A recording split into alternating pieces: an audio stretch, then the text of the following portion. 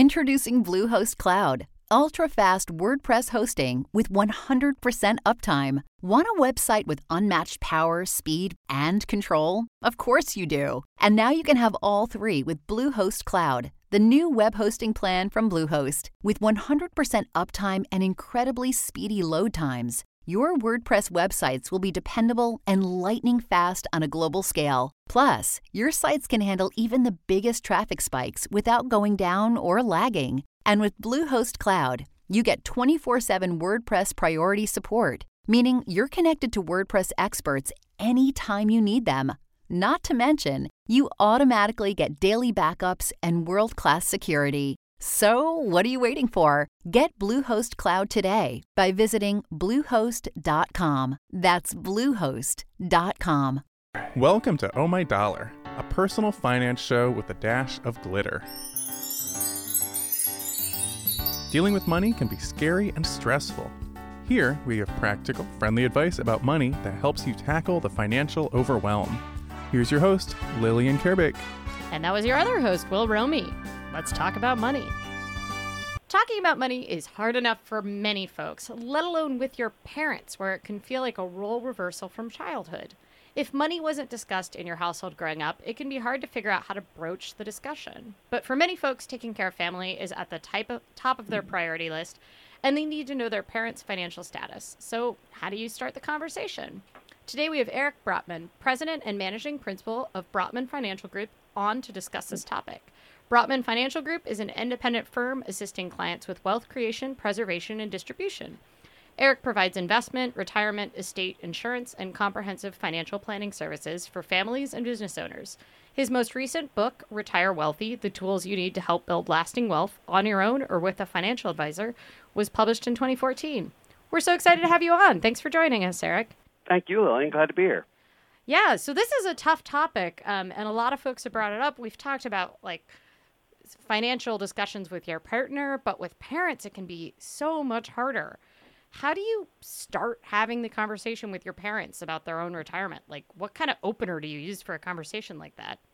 I think first you have to tread lightly. Parents are very covetous about their financial wherewithal, and a lot of times what we find is that parents and older generations can sometimes be a little embarrassed to discuss the wealth they've amassed, or at least in their mind haven't amassed. So we find that it's a conversation that needs to come up very much on purpose, but very lightly. Yeah. So, let's say you see your parents every couple of weeks for dinner at their house. What would you say to try to have this conversation? By the way, I would like to know what your retirement assets are.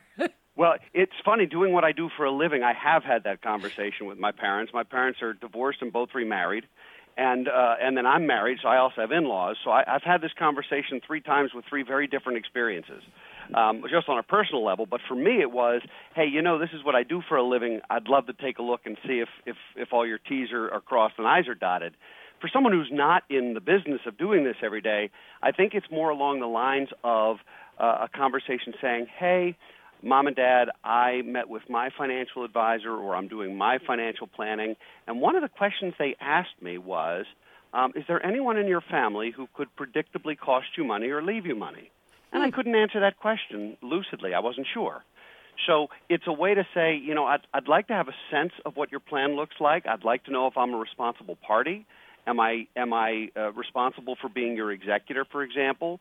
Have you named me in your health directive? If you get sick, where is everything? And so I'd just like to help make sure that when the time comes, I'm as prepared as I can be to help as you need and want me to.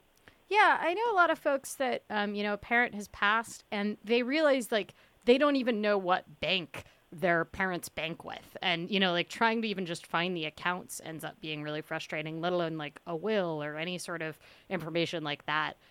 So what kind of things do you need to ask your parents about? Where is your money is probably a good first step. Well, I just think, do you have a plan is actually even before where's your money, because where's your money sounds like, hey, how do I get my greedy little hands on it? Right. And you want to avoid that tone with your folks, because they will then close the book real fast. I think what you want to do is just find out, do you have a plan? Who are your advisors? And would it be okay if at some point I got to know them? because that is a very non-threatening thing to say, hey, I'd like to meet your estate planning attorney so that I know when the time comes, I know who I'm calling. Or I'd like to know your financial advisor or stockbroker or registered investment advisor or whatever it is. I'd like to know who you work with so that, again, when the time comes, if I'm asked to play any kind of role, I know who I'm talking to, and I'm not a stranger to them, and they're not a stranger to me. So what if they say, I don't have one of those people? Like, I don't really have a plan. Or you find out, like, oh, they've been DIYing it, and maybe they've got it together, but there isn't really an outside person in charge of it. Well, the first thing I would do at that point is I would say, mom or dad or both, I have developed a plan for myself, and I see this as sort of an ongoing conversation for my own family and for my child. Is it something you'd be willing to explore either with my advisor or we're just working together on it? If not every family is going to hire an advisor, and that's okay. Not every family needs one. But if you choose to do it yourself, is it something you can collaborate with your folks? Would they be willing and open to that conversation? Yeah. All right.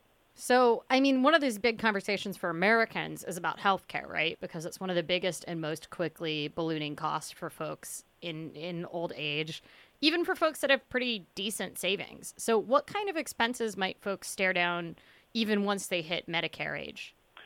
We spend about 50%. Studies have shown we spend about 50% of the money that we spend on healthcare in the last 6 months of our lives. Ooh. Which seems ridiculous when you think about it, but that is the math. And so in that case, one thing you have to be concerned with, it can be well into six figures. One of the things to concern yourself with is, do you have assets that you're not going to outlive? Do you have assets that are set aside for health care? Do you have long-term care insurance or some other plan? Are assets titled properly? And does your state have what's called filial laws? I don't know if you're familiar with filial laws. Filial spelled F-I-L-I-A-L. But what filial laws do is essentially they make the grown children responsible for their parents' health care costs after death if the parents have run up a bill. And that becomes a very scary thing for folks in their 40s and 50s. That's super scary. How many states have those? Almost half. Wow. The biggest case that we've seen was in Pennsylvania, where there was actually a family found to be responsible for their parents' care, because what happens is a lot of times your parents will go into an assisted living facility or nursing home or continuing care community, and they'll be in that facility and they'll eventually run out of money, and the facility will keep them there. That's part of the contract in a lot of these facilities. But while that's happening, they're keeping a tab on what you've run up. Oof. And then they have the ability and the opportunity, potentially, to come after the heirs once mom and dad die. So this is where long-term care insurance, which is relatively new, right? Like long-term care insurance is only like less than 30 years old, I think. But this is where this can factor in, right?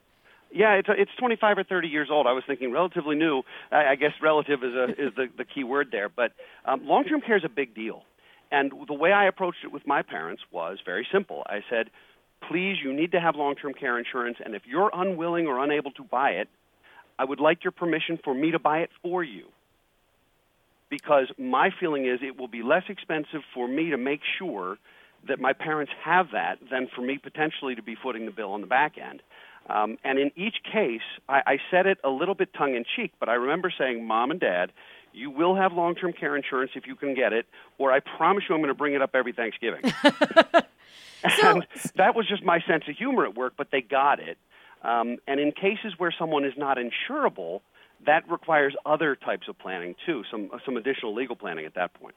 So long-term care insurance, will it cover all of those end-of-life costs or just up to a certain point? It depends greatly. Like anything else, there's a wide variety of options for long-term care. I think the best contracts do cover all of the care at the moment where you can't perform what's called 2 of your 6 activities of daily living. So we're not talking about medical insurance. This doesn't replace Medicare or private insurance, retiree insurance. So if you're in a facility where you're expected to get better, that's still under your medical care.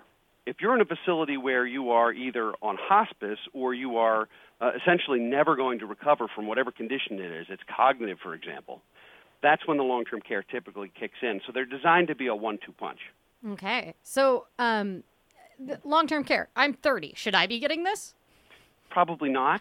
I think we start looking at it when folks are around 45 years old, simply because in a lot of cases, long-term care contracts, very few of them, have guaranteed premiums, which means insurance commissioners are constantly getting flooded by insurance companies saying, hey, we need to raise our premiums on these people because it's not a profitable book of business. Okay. So if healthcare keeps going up by 5% a year, you can expect long-term care to go up a lot. And if you're 30, you may not use it for 50 years, if ever. So, no, I don't think you should be acquiring that at this point. You should have it on your radar. You should be aware of it, maybe even saving for it. If you have a high-deductible health plan, you can put money in your HSA, and you can pool that money, let it grow tax-deferred, and then use the tax-free withdrawals to pay long-term care premiums later in life. That is good tax plan. We love HSAs on this show. We've talked about them a lot before. I'm a big fan of them, although, unfortunately, I use mine up mostly each year.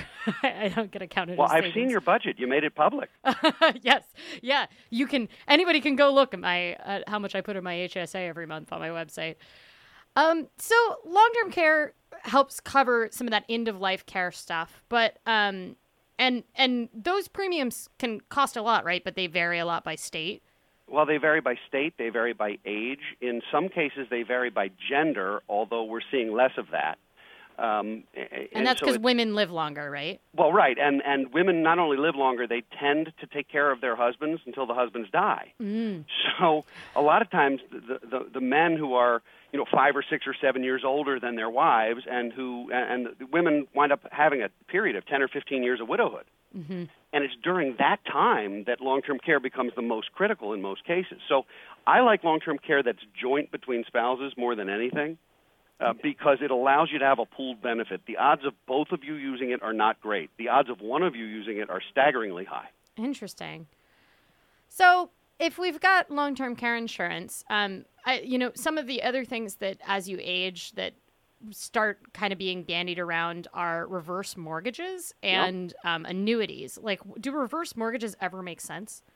They do. I mean, reverse mortgages and annuities are like buzzwords for scare tactics. I mean, people are horribly afraid of them because they just get very, very poorly represented in the media, and a lot of that is because they're very poorly represented by a lot of salespeople who aren't fiduciaries. So at the end of the day, it's a two-way street.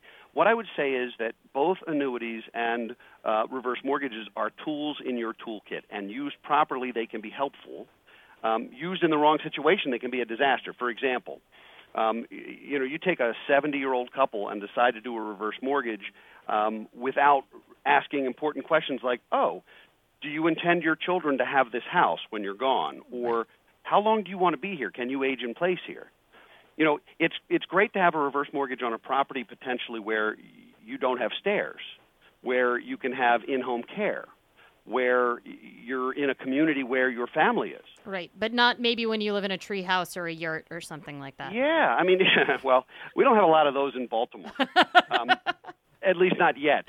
But I would say that there's definitely a way to use them properly and plenty of ways to mess it up.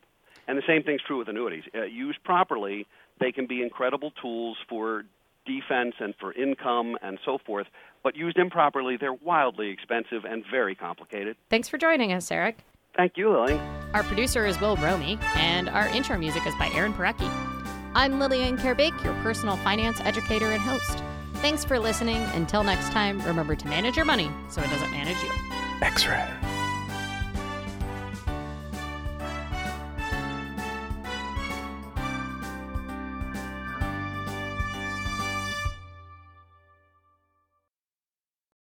When you need mealtime inspiration, it's worth shopping Kroger, where you'll find over 30,000 mouth-watering choices that excite your inner foodie. And no matter what tasty choice you make, you'll enjoy our everyday low prices, plus extra ways to save, like digital coupons worth over $600 each week. You can also save up to $1 off per gallon at the pump with fuel points. More savings and more inspiring flavors make shopping Kroger worth it every time. Kroger, fresh for everyone. Fuel restrictions apply.